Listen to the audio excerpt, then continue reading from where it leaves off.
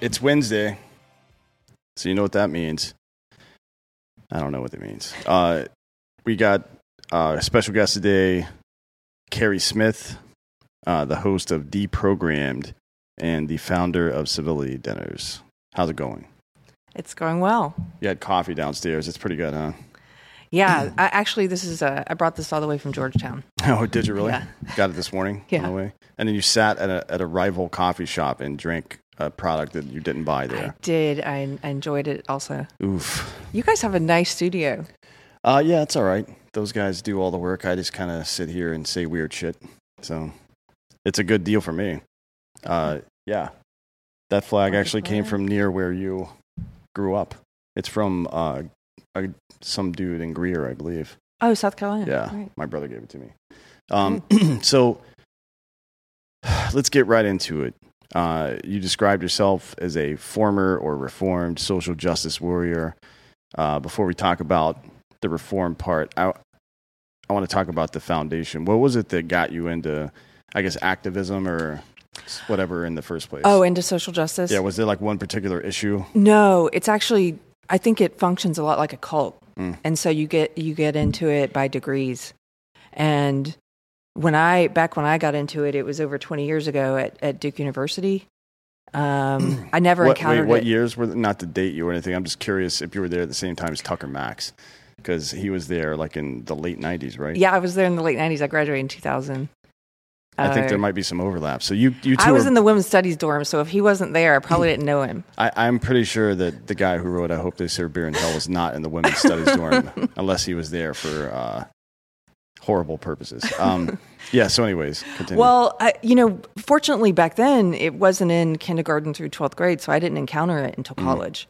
And the way that it's operating today, now that social justice has become so culturally dominant, I'm terrified for kids who are picking it up in elementary school, because it took me 20 years to get out of it.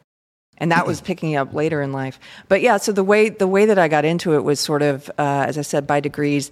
It presents itself as liberalism. And it's a belief system, although I didn't realize it at the time that it was a belief system. And it's sort of, I think it offers people a system of morality, even though it's very hypocritical, it contradicts itself. But it's like, this is the way to be in the world. The world is about different groups of people who are divided by identity, fighting for power. And we can make the world a better place if we understand these systems of oppression and we redistribute power according to people's identity. So Marxism then. Basically, Cool. but about identity and power Yeah. instead of class and wealth. I mean, it's just Marxism through the prism of Foucault, right? I mean, Yeah, I think I do often describe it that way, as sort of as other people do, a marriage between postmodernism and Marxism. But there are some Marxists who get hung up on the fact that it's not about class, and they'll be like, "That's not Marxism." I'm like, no, I get that. It's sort of mutated. It's something a little different. It's about power and identity.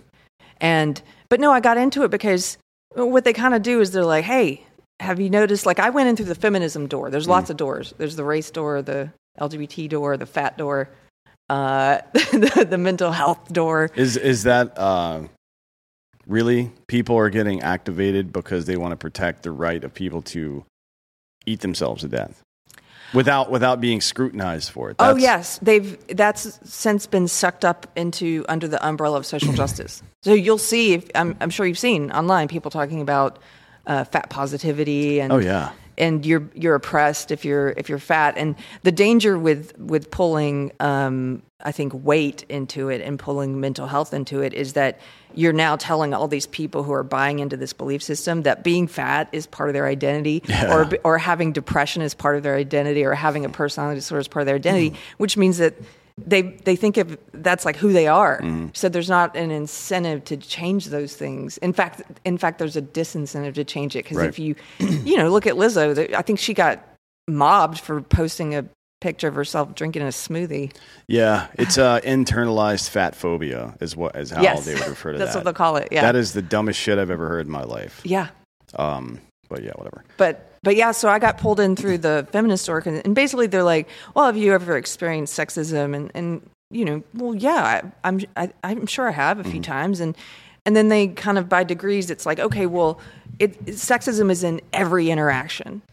It's you need to put on these glasses, go out into the world, these glasses that help you find the sexism in everything and find the racism in everything. And so then you're once you've accepted that one part of it, then they're like, race is the same way. And by the way, we're going to redefine some words for you. They do that right up front. And I think that's really important because they sort of cut off your ability to think by controlling the language, controlling what words you're allowed to say and what words mean. And so they'll tell you, sexism and racism don't mean what you think they mean. They mean prejudice plus power. Right. Yeah. The confluence of prejudice and power. That's some kid from that I worked with in politics in Wisconsin, like back in 2012, said that to me, and I'm like, no. No, you may be referring to systemic, the concept of systemic racism is what you're saying, but don't redefine words because you're creating an argument at that point that need not exist at all. You're exactly right. It's so fucking stupid. When anybody says that, if I ask them to define it, okay, will you give me your definition of racism? And they're like, well, it's systemic. We have to redefine it because we're talking about systemic racism. I'm like, but there's already a term for systemic racism. It's systemic racism. Like what you're doing by changing the definition of racism to say that it's dependent on a person's race, well, then you're basically saying it's impossible to be racist towards white people, or it's impossible to be sexist towards men. Or Jews now, by the way, because they're white, according to the left. This was, late 2020, when, God damn it, I think it was the Washington Post ran a story. Are Jews now considered white people or something like that? Like, oh boy, I mean, I guess. They're doing the same thing with Asians. So they'll again, it's hypocritical and it's contradictory. Like they'll claim Asians as people of color when it suits their purposes, but then when it doesn't suit their purposes, when it comes to things like test scores and meritocracy and admission rates to universities, then they'll say, well, Asians are white adjacent. They benefit from white privilege. What is white adjacent? Exactly. Does nobody knows? I think it's off-white, kind of like a wall color. Eggshell. Yeah, exactly. It's my cabinets are white adjacent. I understand. That's weird. Probably racist. Who knows? I don't know. This is sometimes it is really funny. Like when Larry Elder was called the black face of white supremacy. That's one of the funniest things I've ever, because somebody should do an analysis just on that sentence and what's necessary for the person to believe to have said it.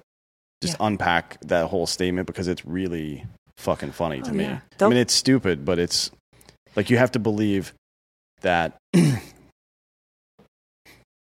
that whiteness isn't. It has nothing to do with your nationality or race or culture or any of that shit. It's whether or not you're on the right side of history. You know what I mean? And we have a word for that already. It's authoritarianism, right? Yeah.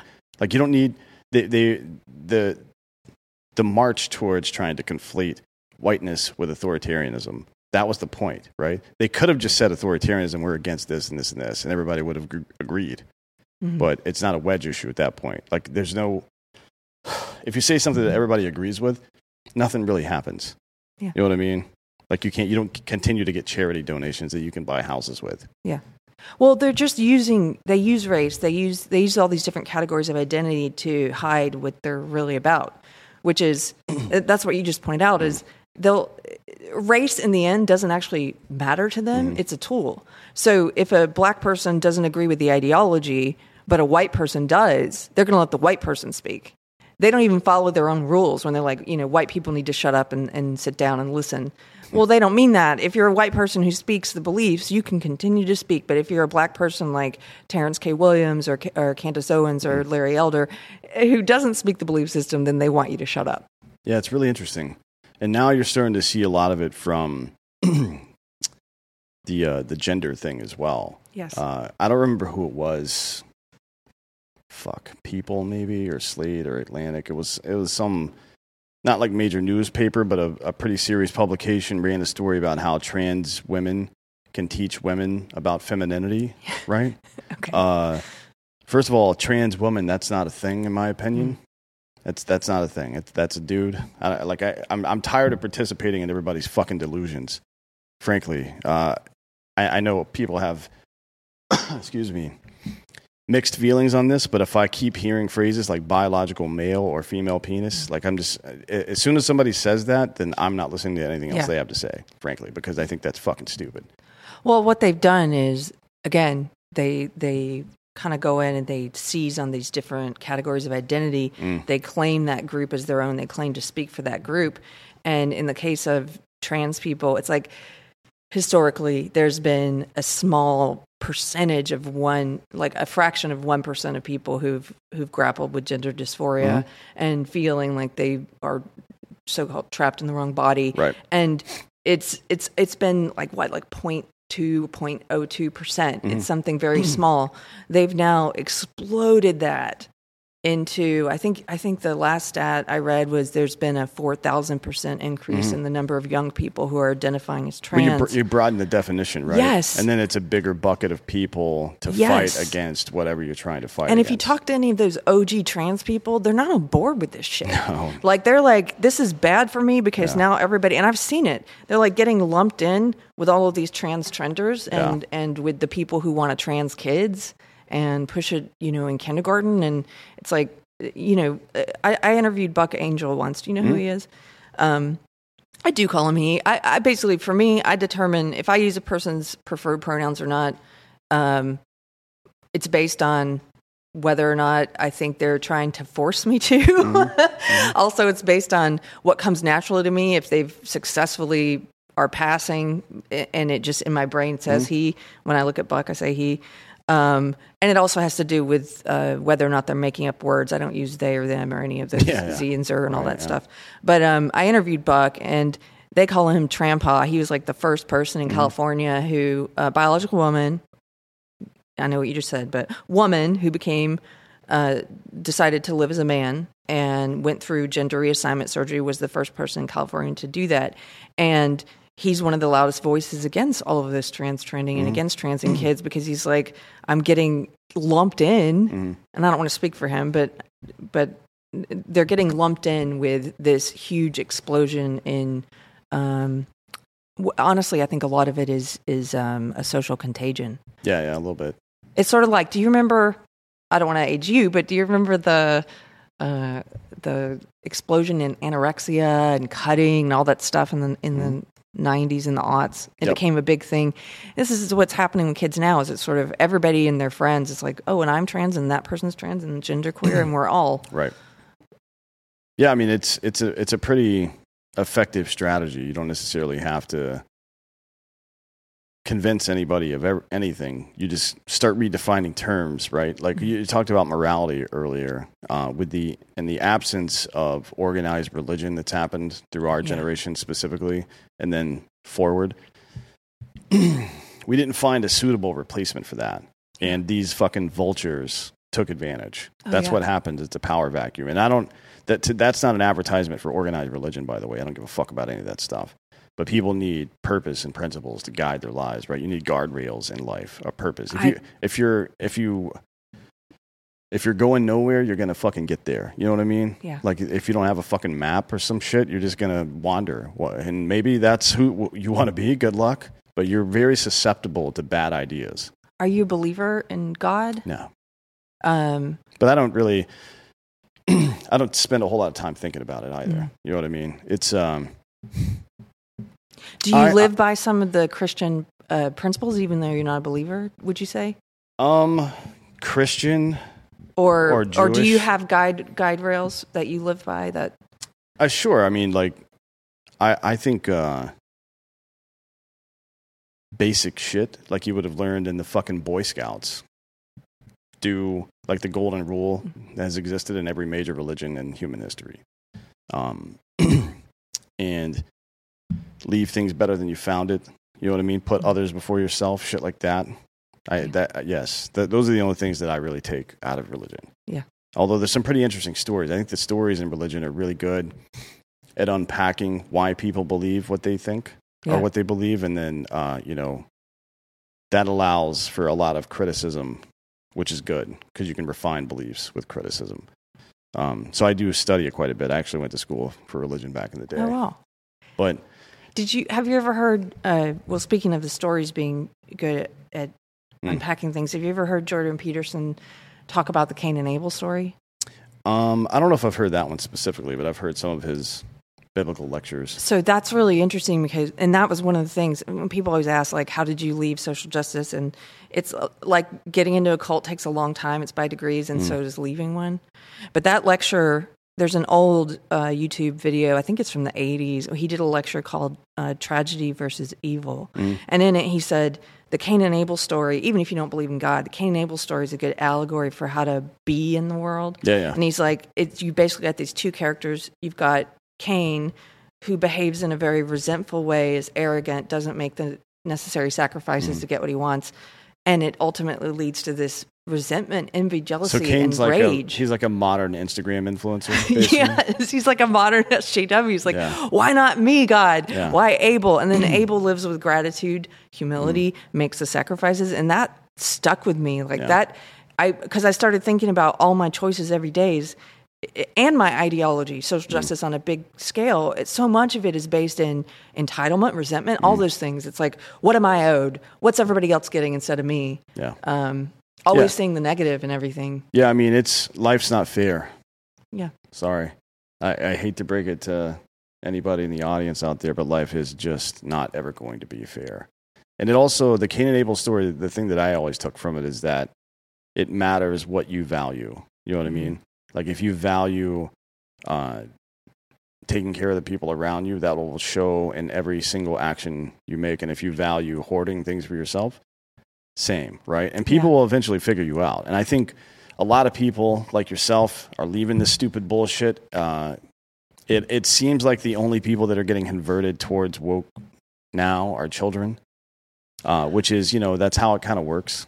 Actually, I would disagree on that only because I'm in a lot of social justice groups on Facebook just to kind of keep tabs on what they're talking about and doing. There's a lot of boomer white women who are just now getting pulled into it. That's a good point. Yeah, that happens. And some of them pull their husbands into it. I think that's like a browbeaten kind of situation, or like are they actually, and why would they care? Right? Is it just like a reorganization of classic principles? Like, to be a good person now, it's this set of things I have to do. Yeah. Well, think about it. So you were talking about organized religion and sort of the death of Christianity. It used to be that Christianity was the cultural norm, and that was the way that you showed that you were a good person. And so you have all these. I've just now started realizing, okay, so the same thing that's happening in woke right now, where you have all these virtue signalers and people who are not sincere believers, but now that's become culturally the norm and dominant. Everybody's getting into it. Everybody's putting the black square on their profile, and everybody's doing the things like, what's the current thing, right? And they're all showing that they're part of this very in vogue belief system, especially in Los Angeles, where I used to live, in certain pockets of the country. But it used to be that way with Christianity. And I think that's just like human nature. Is you're going to get sincere believers, and then you're going to get people who are just going with the flow and trying to show their neighbors that they're good people. And then you're going to get a lot of wolves in shepherd's clothing in any ideology. So in Christianity, you'd have the televangelists, the people who are in it for money, fame, power, all that stuff. You got those in woke too. You got like the Robin DeAngelos and the Ibram X. Kendis, and they're making a good buck on it. And BLM as an entire organization. Yeah, it's pretty bad. There are also quite a few fractures in the American Christian landscape over the years, right? Like depending on what people valued. Some people are like testing God's faith by handling snakes and shit, or testing God's power or whatever the fuck. You mean literally? Yeah. Like it's snake handlers. Yeah, okay. You Church of God people. I'm sure you grew up around some of them. There's a bunch in the Southeast.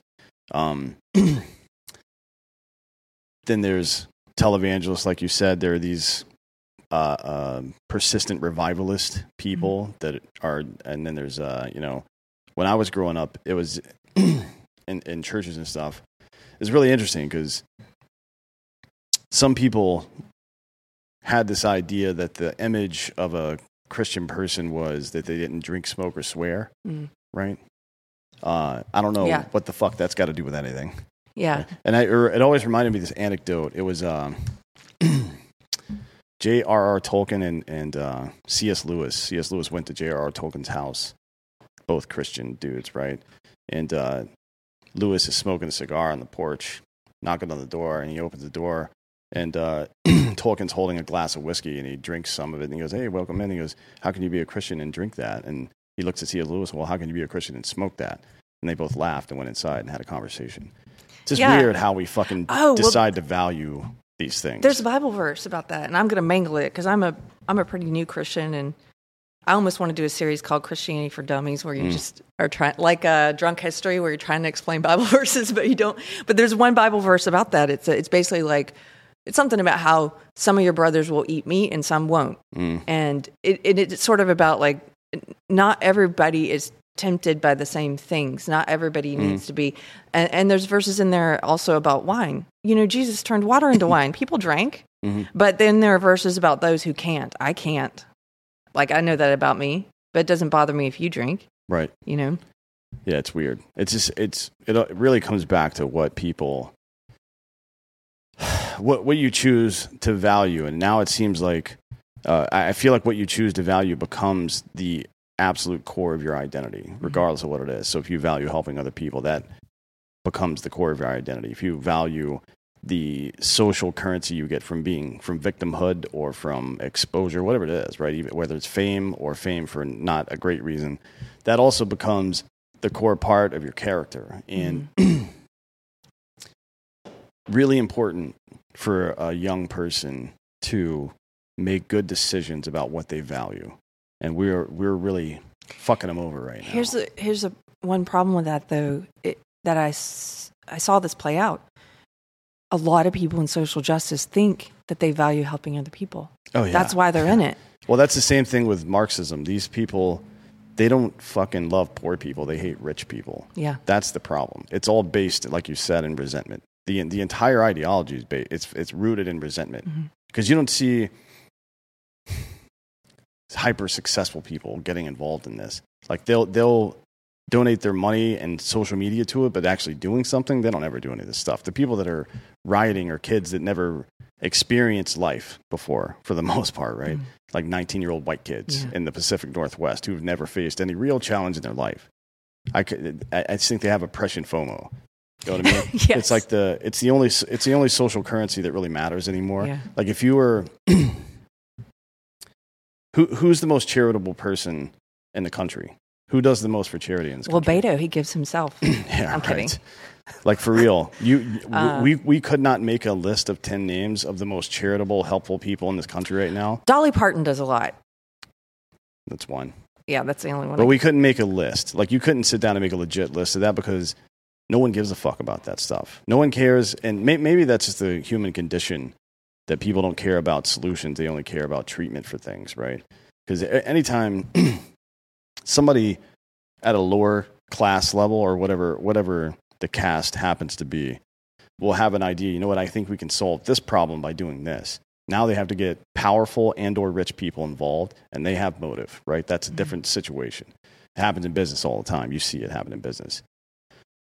And that's what makes this shit with Elon Musk and Twitter so interesting to me, because he definitely has motive, right? Like I'm pretty sure they signed a deal today to use Twitter's data to help process Tesla's AI engines and stuff like that. So this is not about free speech absolutism, clearly, because he fucking does as much business with China as he does with America. And those people are horrible human beings, the Chinese government. But he doesn't need help from anybody. Like he can do whatever the fuck he wants. It's going to be really interesting to see how this plays out. I think we're all going to be hunted by robot dogs within the next 5 years, probably. Oh, yeah. You've seen those in Singapore? Yeah. Yeah. It's going to be fun. You think things are going to get worse before they get better? I don't think things are going to get better. Oh. I think they will. I just think it's going to get really dark first. Maybe. I don't see any evidence that things would get better. I mean, other than just history, things tend to normalize. But 99.9997% of all species that have ever existed are now gone from the planet, right? And we're just another one of them. Have you heard of this book, The Fourth Turning? It's really interesting. It's sort of these two historians. They said, hey, you can look at time. We've gotten to where we kind of look at it just linear now, but humans used to look at time as cyclical, and we still do in some ways. Like we restart the calendar every year, and we restart an hour every 60 minutes. But they were like, you can look at the course of history as cyclical as well. And their hypothesis of the book is basically that you're sort of in this 100 to 120 year cycle, and they divide the cycle into 4 pieces. And so they wrote this book in 96, and they said we're about to enter the 4th turning. And after the 4th turning, though, then comes renewal again, if you were buy into their hypothesis. But I'll read it. I mean, that sounds interesting to me. I feel like technology has changed things quite a bit. AI specifically has changed things quite a bit. We keep making this dystopian films and writing dystopian books about technology and how it's going to fuck us up, and then instead of using that as a warning, they're like, "Oh, that's a good idea. Let's do that." The fuck is wrong with you, man? Can I jump in there 1 second? Yeah. Have you heard Mark Andreessen? He's one of the board members of Facebook. Talk about metaverse. So one of the most interesting things and scary things he was saying is he was using social justice language to talk about why metaverse is necessarily a good thing. He said most people don't live with reality privilege. Okay, there's only a select few of the elite who have reality privilege and enough wealth and resources and power and to be able to have the best looking mates and the best jobs and whatever. And so metaverse is basically we're helping all you poor plebes to have this better digital world, this virtual reality, because you don't have reality privilege. And he called the real world meatverse. Doesn't that sound a lot like Soma? Yes. The drug? Yes. Jesus fucking Christ, man. That's really dumb. But you can tell how these people think. They're just saying shit out loud now. Yeah. These meetings in Davos at the World Economic Forum and people talking about the metaverse and shit. It's like, all right, cool. So you're just a digital feudalist then. That's what we're going to do? Sweet. I mean, you reduce the world to the digital world, ultimately, and then you are the one that controls the digital world. So you didn't have to take over the world. Yeah. You know what I mean? You created your own public sphere, and then people were forced into it. That's a different kind of situation. It's like herding cattle. You know what I mean? Like you don't necessarily have to own the land where you find them. You just have to put them in a pen somewhere, and then they belong to you. Oh yeah. And if you don't feel like you're part of a herd right now, you should pay more attention, probably, because you definitely are. I want to get back into this woke bullshit. Okay. It's so like ubiquitously annoying how I find it hard to address these drones individually. You know what I mean? Because it's just like the same responses over and over. But I do realize that in a lot of cases, if not most cases, it comes from some kind of good place, right? A lot of it are kids that are misled by adults or people who they've missed the point entirely. They think that like victimhood and notoriety of activism is the point instead of the result of the activism itself. You know what I mean? Yeah. Like the point was to put the fire out, not to get a badge for it or to say I'm against fire and get a badge for that. Especially they think victimhood and is like the ultimate social currency. But if you applied that logic, I guess this is fat phobic. If you applied that logic to eating, you'd only eat things that gave you that dopamine hit, like sugar, basically, and you would be a fat dummy with diabetes. Yeah, immediately. Like in every other area of our life, this would be completely self-destructive behavior, and it clearly is socially as well. And nobody seems to have where are all the activists who really care about poverty? I mean, Michael Schellenberg was one of them. But where's the groups of activists who really care about the human condition, who care about poverty, who care about stopping wars and blah blah blah? Where are they? They're here in Austin, Community First. Have you been there? I don't think so. So this is a group of Christian. It's privately funded, mostly through I think different churches, and they've created this community for the homeless where I think I went on a tour there a couple years ago, and at the time anyway, they had maybe 100 to 200 beds, and it's all like tiny houses and mobile homes, and they're really trying to get people to integrate back into the community, not just giving them resources. They have to pay a meager rent. They have to have some kind of job. So this is Schellenberger's model. Like Oh, really? Yeah, it's housing first with conditions. Yes. Like you have to responsibility. You have to pass drug tests. You have to get a job. Blah blah blah. And then the housing. You're staying in the housing is based on whether or not you fulfill these things, which is a good thing. Like people think that might sound cruel or something. Like no, you're retraining somebody how to live as a human being. Yeah, you're loving them. Yeah. And that's loving looks like boundaries sometimes, or it looks like responsibility. And yeah, I think they're doing a great job because they have a certain percentage of the people who live there are not homeless. They're people who are part of the charity, and they have concerts and stuff. You can go. They're trying to really integrate, like I said, people back into the community, so they bring the community to them. And I know when I was there, they said that San Francisco had just sent some government officials to come and take a tour and see if they could learn something. I'm like, they're not going to learn anything because that's the government. Yeah. I don't think the government can do this. I think it's up to private charities and if they get it right. But then there's also a lot of charities that are just sort of operating as what do they call it, the nonprofit industrial complex, where they're just making money for themselves. Like Bono. I think he gives, 1% of the money he raises through his charity actually goes to the causes. Well, the legal amount required is 2%. Oh, okay. That's somebody should look that up and check me, but it was something crazy. I'm sure it's not. He's not a great person. I think South Park did a bit on that back in the day. But it's, it seems like the prioritization, and it's what I come back to a lot in this conversation, what you value is the dopamine hit, right? Yeah. Like this being part of the social in-group, especially when it's moralized like that. And if this goes for food or exercise or drugs, alcohol, whatever, life in general. If you're constantly chasing a dopamine hit instead of the actual purpose, you're not an activist, you're an addict, right? You are like physically, chemically addicted to the dopamine hit that you get from having the Ukrainian flag on your fucking bio. It's stupid. Yeah. It's like in the Bible. It's the Pharisees who stand on street corners so that they may be seen praying. Yeah. If your motivation is to be seen doing it, and not that public prayer or a public announcement of whatever your beliefs are is bad. It's just if your motivation to do that is to be seen doing it, is to get that that virtue signaling credit, to get that dopamine rush that you're talking about, then that's what it's like. I kind of think of the Pharisees in the Bible as the OG virtue signalers. They're like putting the black square in the profile. Yeah. What do you think it was for you, the dopamine hit? Was it like being part of the in group, not feeling like a bad person or feeling like a good person, or being on the right side of history, or something else? Like, it was being on the right side of history. I really sincerely believed that I know it sounds silly once you get out of it, but I really believe that it was about ending oppression and ending racism and ending sexism.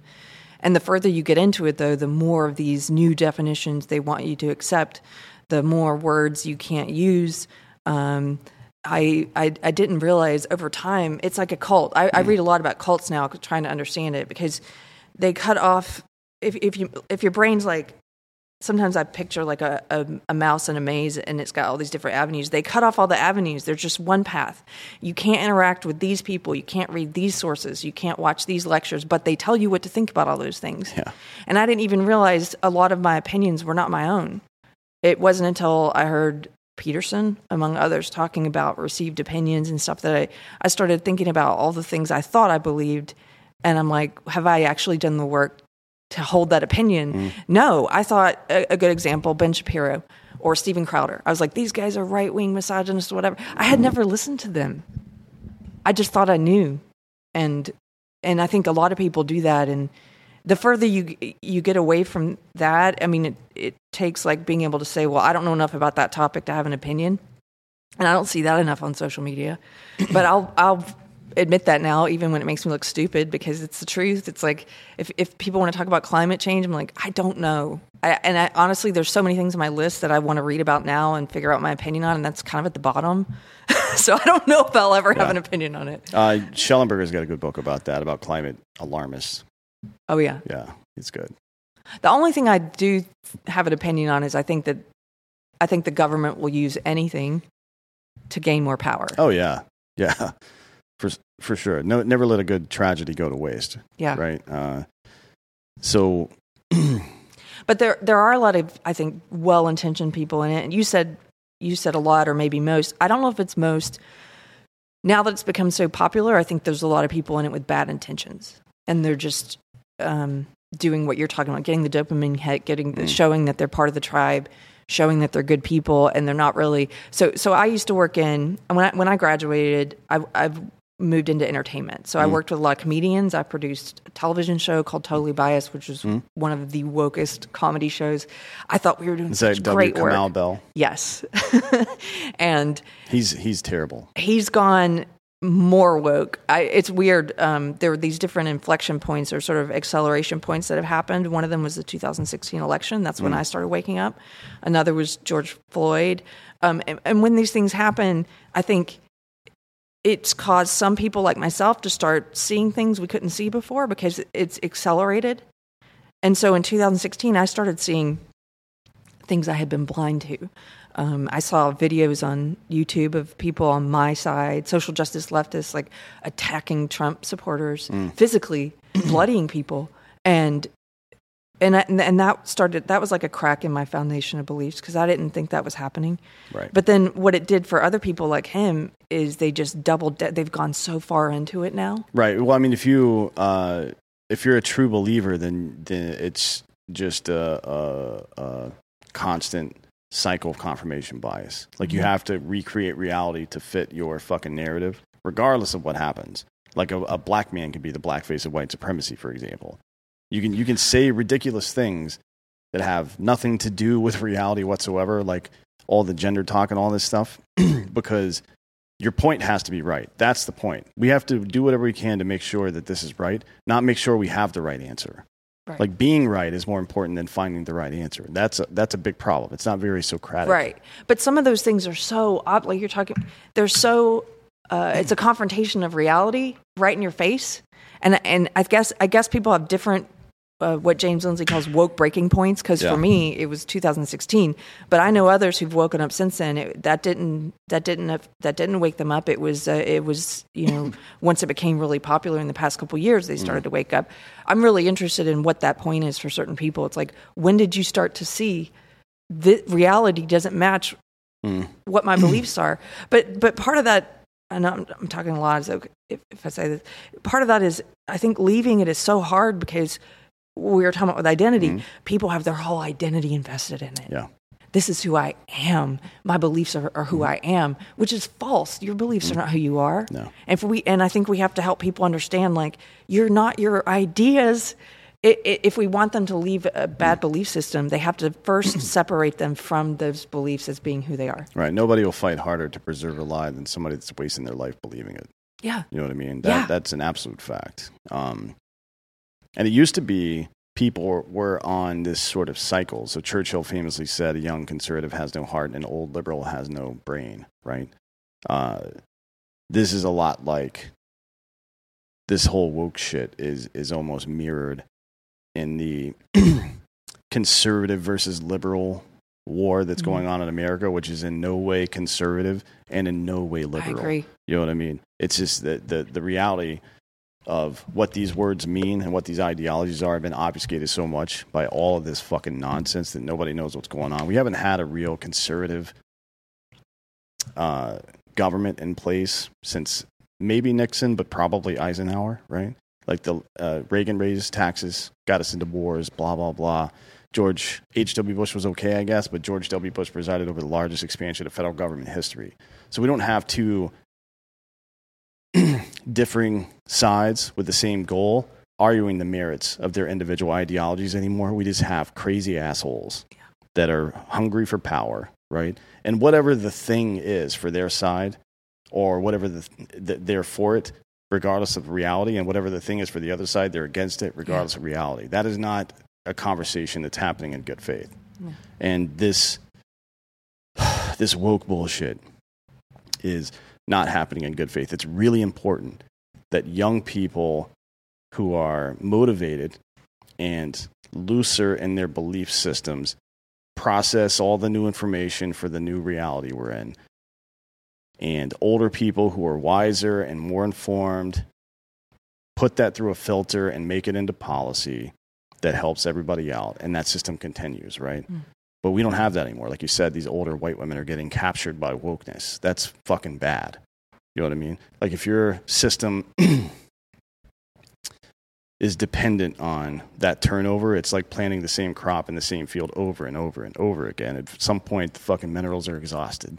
And I think we're at that point in America. Like if there's a lot of people on the right worry about like armed conflict and stuff after all the violence from the left in the last couple of years. What would that even look like? What's the demarcation line between one side and the other? I have no idea. Who would fight on whose side if there was a civil war in America? There's no fucking way. It's not geographically. Yeah. Because these cities and each one of these places are going to fucking be left. And the rest is going to be right, typically. So what is it? I have no idea. Like we're not playing a real game here. Yeah. So I don't know. That's why I'm not very hopeful. Well, you're here in Texas. Are you familiar with the Texit movement? Yeah, I think Texas should secede immediately. Yeah. I also think that there should be a nationwide tax strike until my money stops getting spent on blowing up brown people, right? Wherever we fucking feel like doing it, and for whatever justification, or giving money to Ukraine to fight their war. You fight your own fucking war, dude. We're tired of this shit. Or giving $90 billion worth of shit to the Taliban, for example. Like if it was a kid, it's your teenager, and you left him at home for the weekend, the government of America has burned the house down, right? They have exhausted all trust we should ever have in them again. So yeah, I don't know why people get so romantic about the United States. Like it's the principles that matter. I agree. In my opinion. Not like I enjoy this flag. I think it looks great. But the Texas flag is just like that little corner right there. Yeah. The old one, the blue. It's just the one star in the bottom, and then yeah. I think that's pretty dope. I think we should get back to that. You should talk to Daniel Miller sometime. He wrote the book Texit, and he was running for a lieutenant governor. And I think I think he's brilliant. He changed my mind on a lot of things. I didn't think secession or exiting the Union was something that was possible until I talked to him, and it's a growing, statistically, like the numbers he was talking about and the ones he put in his book, it's a growing cultural movement. There's a lot of Latino people in Texas who support it. Yeah, I bet. I mean, they're seeing all of their hard work to build their communities and go through the correct legal process to get here, or having been here for generations now, get wiped out by just a complete open border policy. That's got to suck, right? Yeah. I mean, it's almost like you went to school and even graduate school and paid for all your shit, and now all these fucking losers with liberal arts degrees are begging to get their fucking shit paid for. Probably kind of feels like that, right? Yeah. Like, isn't that happening? Yes. Well, all right, Carrie, give me a sec. Let me do some ads right quick. First and foremost is GhostBed right now. GhostBed is offering 40% off GhostBed bundles, where you get the mattress and you get the adjustable base. Anything else you add to that order, also 40% off the entire thing. The adjustable base is awesome. Go into book mode, vibrates, got lights on it. It's got a place to plug in your phone. Or if you don't need that, if you just need a mattress, or you just need sheets or pillows, or a mattress cover or mattress protector or a weighted blanket, any of that stuff. 30% off everything if you use the code DrinkinBros at ghostbed.com/DrinkinBros. Get a mattress for like $35 a month. They got the 0 down, 0% financing plan for up to 60 months if you qualify. So go check out those deals at ghostbed.com/DrinkinBros. Next up, Lucy. You probably saw it on our Instagram page earlier with the picture, that ridiculous picture of my dogs Luke, we're all adults here, and I know some of us choose to use nicotine to relax, focus, or just unwind after a long day. It's a very popular nootropic. Lucy is a modern oral nicotine company that makes nicotine gum, lozenges, and pouches for adults who are looking for the best, most responsible way to consume their nicotine. You know, we've it's really interesting to think about the way this has all progressed. You know, from the natives consuming nicotine to the way that it became kind of a problem in America, and now the way that you're starting to really experience it again without the risk associated. It's really good, right? It's a nootropic that's super helpful in focus and relaxation, as we all know. So if you enjoy using nicotine, you should definitely check out Lucy's products at lucy.co. That's lucy.co, and use the promo code American at checkout. Also, I have to read this disclaimer. Warning, this product contains nicotine. Nicotine is an addictive chemical. If you're interested in a better way to use nicotine, more responsible way, visit lucy.co and be sure to use that promo code American. I don't think it'll actually happen. I think Biden, anytime they get in too much trouble, they float like, hey, we're seriously discussing this. But there's no fucking way. Yeah. Like, they're going to get hammered in November this year regardless. If they did that, it would be way worse. You think they are? I have no idea about politics. About it's going to be rough. I mean, so one of the inflection points, as Lindsay likes to call it, is the groomer shit with kids, right? Mm-hmm. So we saw it in Virginia, and it wasn't even about the sexuality part. It was just about the race part, the CRT part, with Youngkin winning a race that he had no business winning. And I don't mean he's not qualified for it. I mean, that's a pretty solidly blue area. Man, I think it was the kids. I think a lot of these woke white ladies are unwoking really fast because people are fucking with their kids. And that's probably why people like Buck and others are so fucking pissed off about getting lumped in with all these dum-dums, because that's literally the one place you can't go. Yeah. Of all the things you might try to do, you come after people's kids and you activate fucking all these crazy soccer mom bulldog people that are they don't give a fuck about you. They'll fight you in the parking lot. You know what I mean? It's this crazy shit. It's why would you pick a fight with them? You had them. Why now? It doesn't make sense to me.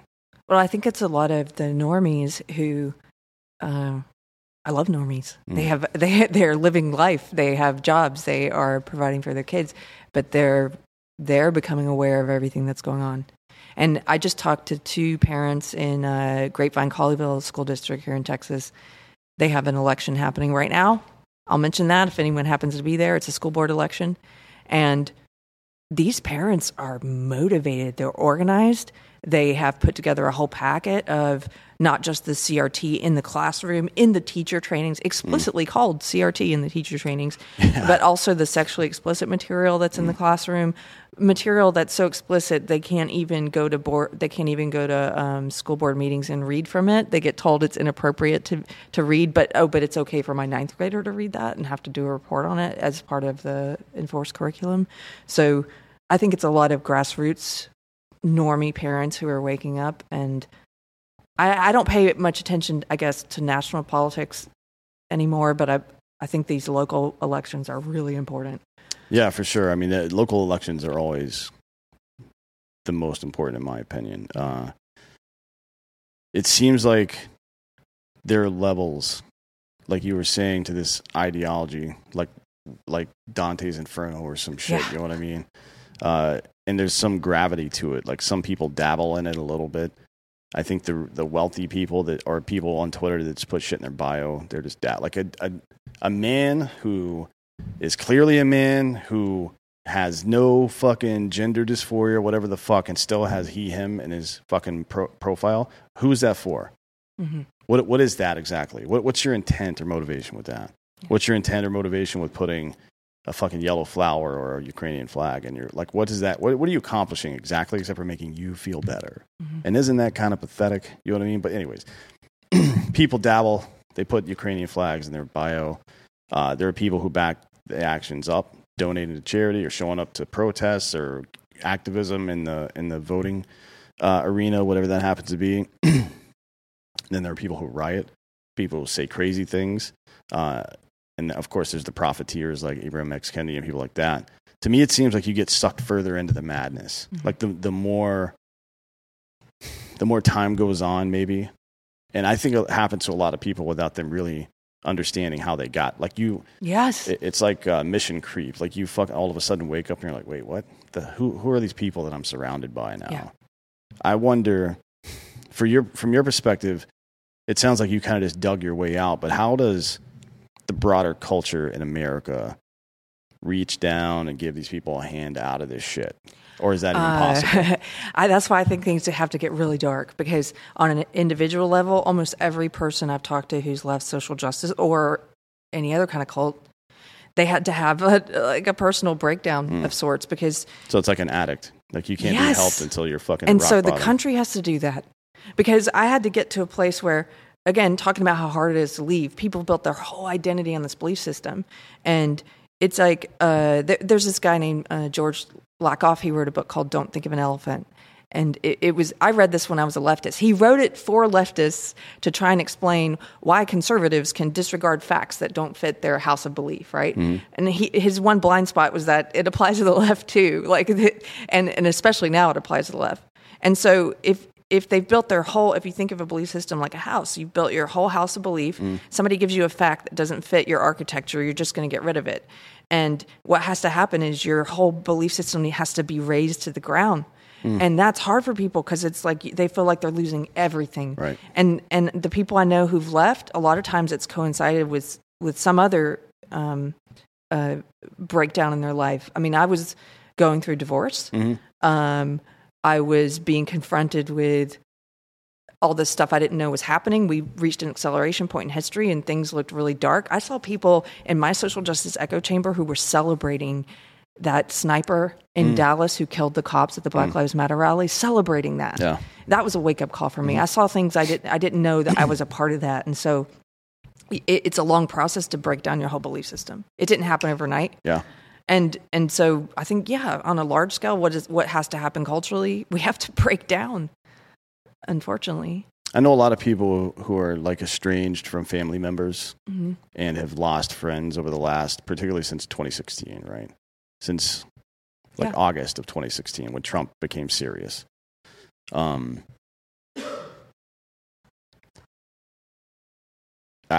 do you get that back, if you can, right? It's like a cult, and people contact me a lot because of the show I do about how do I reach my daughter, my brother, my even spouses who are separating over ideology.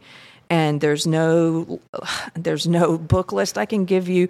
There's nothing. You can't reach people who are in a cult with facts. You need to have the facts on your side. But if you're going to reach them, it has to be through the heart. I know that sounds so cheesy, but it's the truth. It's the emotion. The thing that started to wake me up was, like I said, going in that rabbit hole of YouTube videos of people Trump voters being assaulted, and it left me in tears. Yeah. I didn't know anything that was happening, and that emotional confrontation with what was going on is sort of that first crack I had in my foundation. Mm-hmm. I will say this, because I've sometimes asked people, give me your advice, because people are always asking me for advice. I talked to this one young guy, much younger than me. He went through woke. He got into it at college. He became estranged from his dad. He called his dad white supremacist, all kinds of things. This was for years. And he said, my dad never stopped loving me. I'm sorry to make me emotional, but he said he never stopped loving me.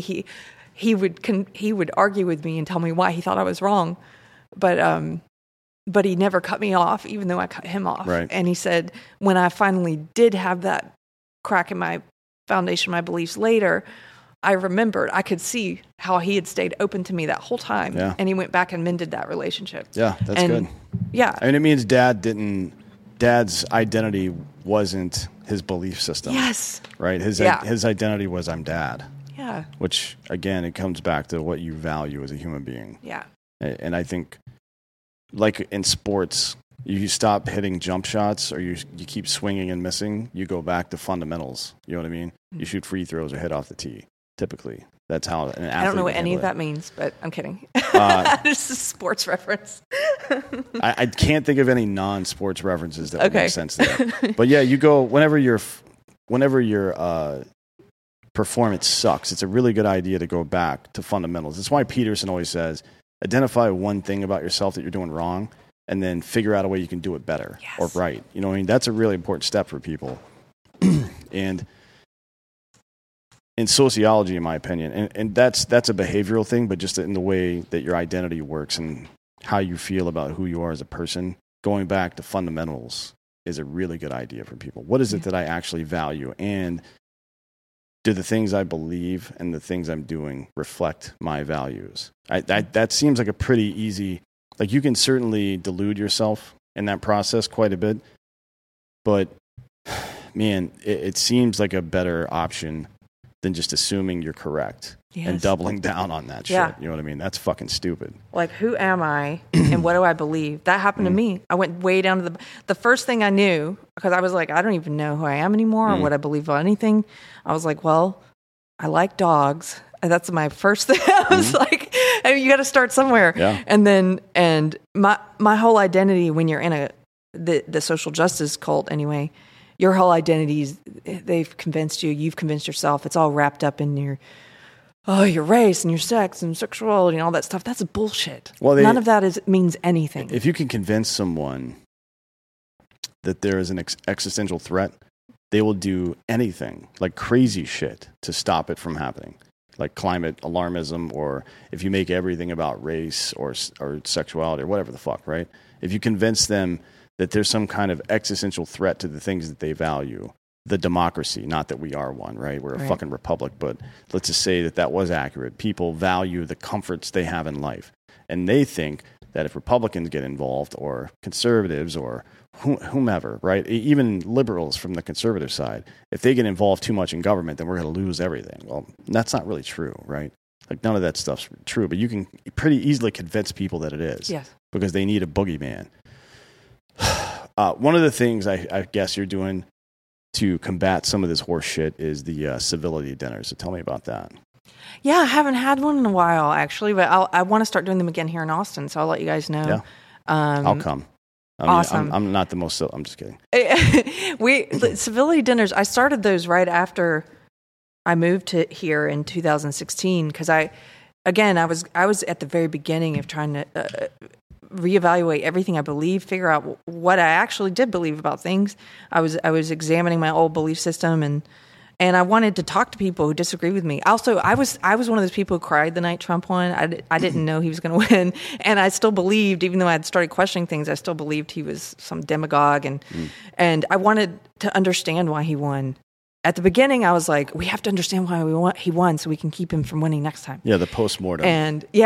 But all the people in my cult were like, no, he just won because of racism and sexism. That's all you need to know. They didn't like me asking questions. Yeah. So I wanted to meet some conservatives, and actually I went to a Mike Cernovich meetup here in Austin so I could meet conservatives. Actually met some liberals there. I'm like, wait, I'm not the only one who's here. But I did meet some conservatives, and I started having these dinners. And the people who come, there's like Democrats, Republicans, conservatives, liberals, atheists, Christians, but it self-selects for people who want to talk to people who disagree with them. Yeah. So none of the ideologues are coming. There's no social justice people who come. They don't want to be there. But you do get to talk with interesting people. A lot of times over the course of doing these, I found that the people who would come were kind of didn't fit in the box of whatever their beliefs were anyway. Like I remember one dinner, we were talking about the Colin Kaepernick taking a knee. And I'm a liberal, but I was there arguing against his grandstanding knee taking, and the conservative there was arguing on behalf of it. And I was like, this is so interesting. Well, but the weird thing about that is both of you are right.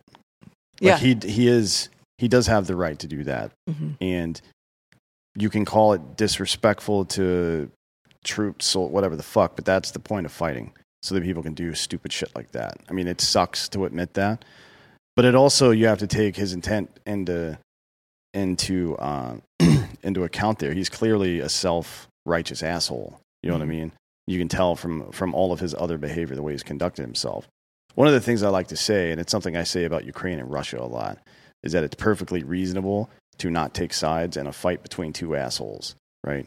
And in this case, I think it's perfectly reasonable to accept that both people had good motivations for the thing they're doing, and we can talk about execution if you want, but there's no reason to fucking paint them as right or wrong or good or bad or any of that bullshit. Like, that doesn't contribute anything to the conversation. That all that does is make people entrench further into their position, and we make no progress towards whatever the actual solution is. Doesn't make any sense to me. So Boghossian does good work on this too. Oh yeah, Peter Boghossian. How to have difficult conversations. That's a and really James Lindsay. Yeah, very good. Those guys. I mean, Lindsay can have difficult conversations because he's a dick and doesn't care about the outcome necessarily. Like, if people get offended, but Boghossian, and I think that's a good part. That's a good thing because he gets people to say stuff out loud that they might not have if they hadn't been a little upset, right? Which is a good thing for not to expose them or anything, but for them to have said it out loud and be able to reflect on what they just said. Yeah. I think that's an important thing. Being a fucking antagonist is important sometimes. Boghossian is just like the fucking most linear thinking person I've ever met. It's something is either right or wrong for him. And I think that's good because he's not intellectually lazy, so he'll follow the entire idea chain. Be like, all right, this makes sense, this doesn't make sense, this doesn't make sense. And when he gets to the end and doesn't understand it, he'll be like, I don't understand it. There's no reason for me to opine on this because I don't know what I'm talking about. That's it. I don't know as much about him. I just saw James Lindsay at the Better Discourse conference. Yeah, he's a Fort troll. Worth. I love watching a troll. Yeah, and that's another organization that's doing a lot of great work around having conversations, Myth Informed. Yeah. They've done the last two. They're based in Milwaukee, but they've done the last two conferences here in Texas. Well, they're moving. So Boghossian and those guys are opening up, and Barry Weiss and a couple other people are opening up the University of Austin, which isn't a real, I guess, a university. It's just like an anti-woke academic establishment. It's in the metaverse. Yeah, maybe. So I think I wanted to touch on something you just said about, because I assume that the vast majority of this audience feels kind of the same, like they're like a person without a country or a person without a political home. I don't think it's because they've changed. I think it's because we've redefined the political parties and nobody's willing to acknowledge it. People still refer to Republicans as conservatives. Yep. Where's the evidence of that? Right? There is a definition of conservatism and a definition of liberalism. And to whom does it apply in our political spectrum right now? I don't think it does. I don't think those are the two things that we're using as a measurement system anymore. I agree. It's dead. Yeah. But it's a good way to drive division, though. So all the political elite, the media, they still talk about this whole right-left division. And I know people who still believe in it. Like, they believe that matters. If you're conservative or liberal, it doesn't. I don't even know. Like you said, I have to ask people to even define what those words mean because I don't know what you mean when you say liberal until you tell me. And same thing for conservative. Right now, I think the most important division, and this is what they're trying to obfuscate by focusing on right-left, is, are you an authoritarian or are you an individualist? Do you believe that the government has the right to control individuals and to even tell you that you can't go to work and you can't leave your house and you have to shut your business down? Does the government have the right to do that? Right. Do they have the right to force you to take an injection? Or do you believe that individuals have the right to control their own life and to pursue life, liberty, and happiness? And that division is not right-left. I know people, when the lockdowns first started and the mask mandates here in Texas, in my little town in Georgetown, they would have, every weekend there was an anti-mask protest. And you know who was running that protest? It was a lot of progressive lefty hippies, but they were actual lefties. They were actual anti-authoritarians. And then I had some conservative family members, a little more authoritarian, some of them in South Carolina, who supported the mask mandates and the lockdowns. And I was like, okay, this is clearly an authoritarian, libertarian split on this issue. And then what happened? The media came in and tried to make it right-left. And then everyone follows their tribe. Not everyone, but the masses. Well, I mean, it's people either follow the tribe or they stand still. And effectively that's the same, because when it comes time to vote, if they haven't moved in one direction or another, they're just going to vote the way they always have. Typically, like, people don't switch parties much. But there's about 18% of the country that varies from year to year, give or take.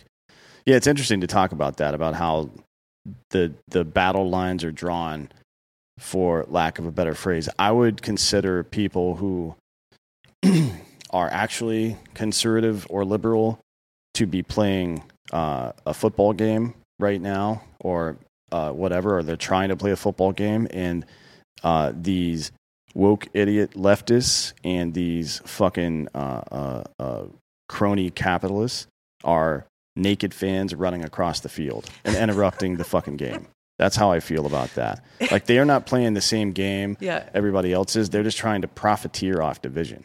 That's all they're doing. Well, and they're on the same naked team right now too. Yeah. It's controlled opposition. Yeah. From one election to another, with a couple of outstanding voices. I mean, notice how AOC is so crazy on social media, but when it comes time to vote, she's in lockstep with the DNC every single time. Every single fucking time. It's very bizarre. Why do you think that is? Because she wants to maintain her relevance. If she goes hard against the DNC, she doesn't get the $16 million in contributions that it takes to win her fucking district. That's why. It's all about propagating your own authority and power. So what part of that is a farce, or is it all a farce? Like, is she the radical she is on social media, or is she that person who votes in lockstep? I mean, I like to give people the benefit of the doubt. Chances are she believes what she's saying, and has also convinced herself that you have to play the game to make any, and that is the corrupting part of American politics, right? There's a lot of people that get involved in politics with good intentions, but the ones who retire after one session, those are the ones I actually trust. Right. Mm-hmm. Like, I don't trust Tulsi Gabbard completely because she has some weird anti-gun beliefs and stuff like that. But as far as her take on individualism and not isolationism, but like non-interventionism, those are two different things, right? Like, it doesn't have to be a straight up Monroe doctrine, although I will point out for the audience that even during the Monroe period, we were still the North American hegemon. We controlled the Caribbean, and we controlled fucking Mexico and most of Central America as well. But there's a difference between America first and America only. Mm-hmm. Like, I want to be America first because of the fucking same, again, in the Bible, but it predates the Bible by like 4,000 years. Take care of your own shit before you start going and telling other people what to do. Frankly, right? I think that was in Genesis. Yeah, it says it exactly like that. Yeah. I think it's something about a log in your eye and a splinter in your brother's eye, but our neighbor. But that's an old one. That's been in every major religious text forever, right? It's just because it's common sense. You can't fucking help somebody if you've got a cast on your foot. Yeah. You know what I mean? It just doesn't work that way. So get your shit right first. Like, instead of sending $2 billion over the last 3 months to Ukraine, maybe we should fix our border or feed people something, right? Instead of bitching at Elon Musk for buying Twitter because he's a private citizen using his own goddamn money. I hear what you're saying. That verse, remove the log from your own eye before you worry about the speck in your neighbor's eye. I hadn't thought of it in that way before, about interventionist policy versus taking care of your country, but you're right. You're absolutely right. That's a great way of thinking of it. I mean, yeah, I guess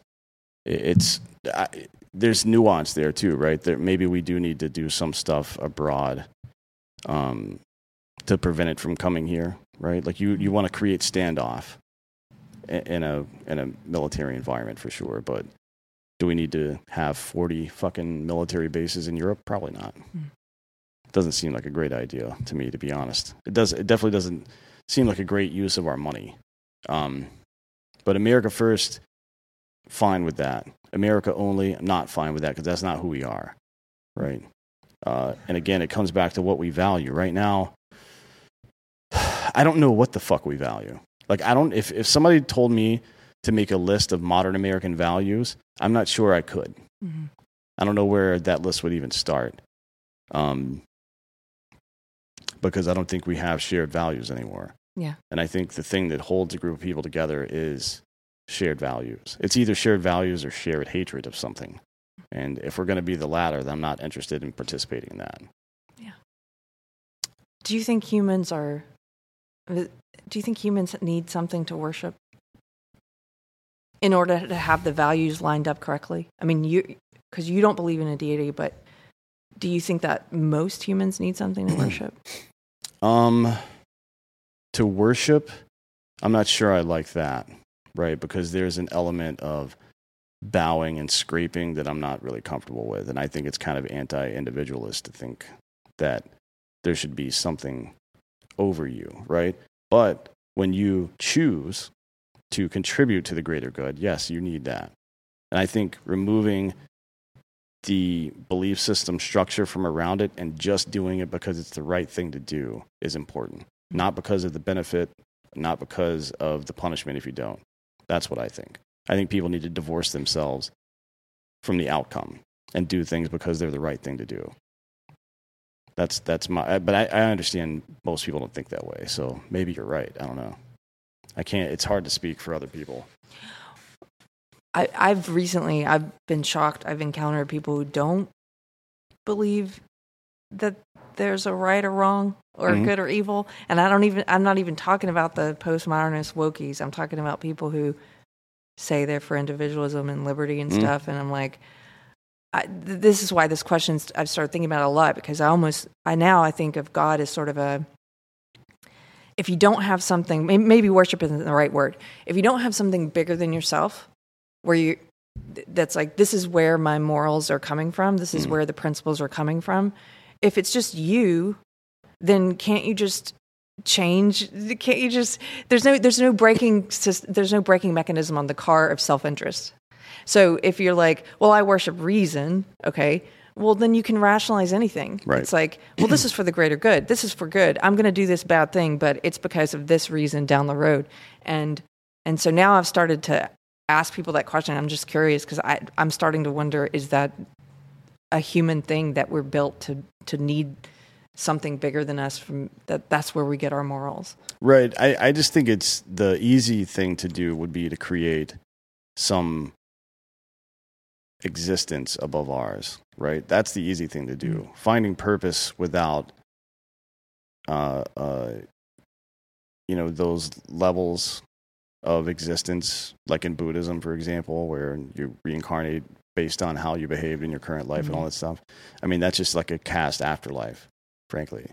And I think we took what we knew about the world, which was that some people are rich and powerful and some people are poor and feeble, and we transliterated that to there has to be gods, right? There has to be somebody above us. Why would we not be the number one thing? But that comes from the presumption that we're the number one thing. Who gives a shit about that? Like, that doesn't matter. I like Sam Harris's The Moral Landscape is a good book. Oh, I haven't read that. You should check it out. It's kind of the scientific case for good and evil.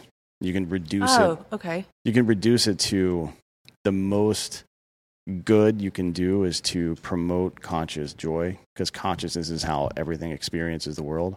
And the worst you can do is to promote conscious suffering, right? So if you want to be a good person, you should be simultaneously trying to minimize conscious suffering and maximize conscious joy. Now, there's also a lot of gray area. Even though it's a scientific analysis, there's still a lot of gray area. Technically, if you wanted to minimize conscious suffering, you could just kill everybody that's suffering, right? Technically, that would, and from a median standpoint, that would raise the rate quite a bit. But obviously, we know for some reason, we know that that's not right to do that. I don't know why we know that. Honestly, I have no idea why. I don't think it's something. It's been very rare that a culture popped up that was okay to just kill. And we remember them, right? They're like fatalistic. The Nazis, for example, killing people that are retarded or have physical deformities or some shit, just because, well, we don't want that in the gene pool. We've seen that kind of shit before. And pretty much everybody considers that to be evil. But why, right? You know what I mean? From that perspective, I mean, we know it intrinsically is what I'm saying. And I can't figure out why, but I'm not sure it matters. But that's what I base everything on. You know what I mean? Am I helping or hurting this situation? Yeah. And sometimes the answer might be both, but the process of reflecting on what you're doing is important, right? To understand what you're doing, maybe not for that time, but for the next time. And for the example you're setting for other people.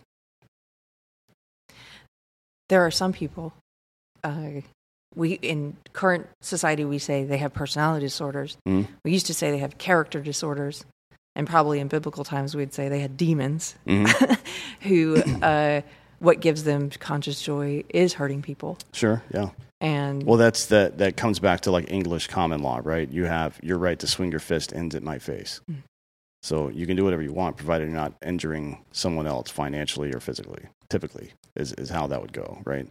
Like American law is just English common law with some additions, and then the tax code, which is ridiculous, but that's a whole other thing.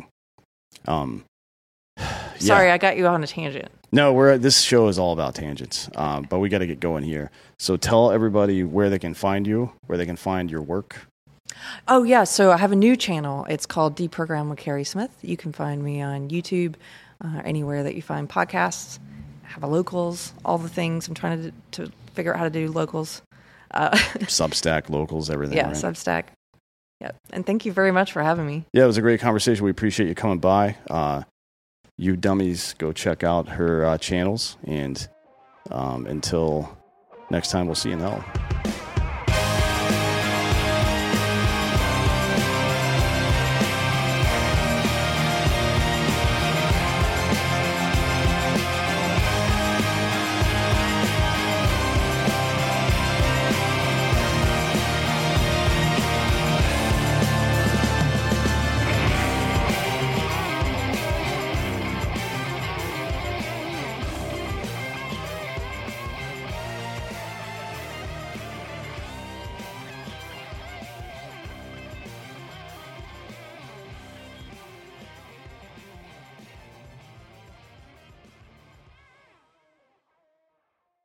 You know how to book flights and hotels. All you're missing is a tool to plan the travel experiences you'll have once you arrive. That's why you need Viator. Book guided tours, excursions, and more in one place. There are over 300,000 travel experiences to choose from, so you can find something for everyone. And Viator offers free cancellation and 24/7 customer support for worry-free travel. Download the Viator app now and use code Viator10 for 10% off your first booking in the app. Find travel experiences for you. Do more with Viator.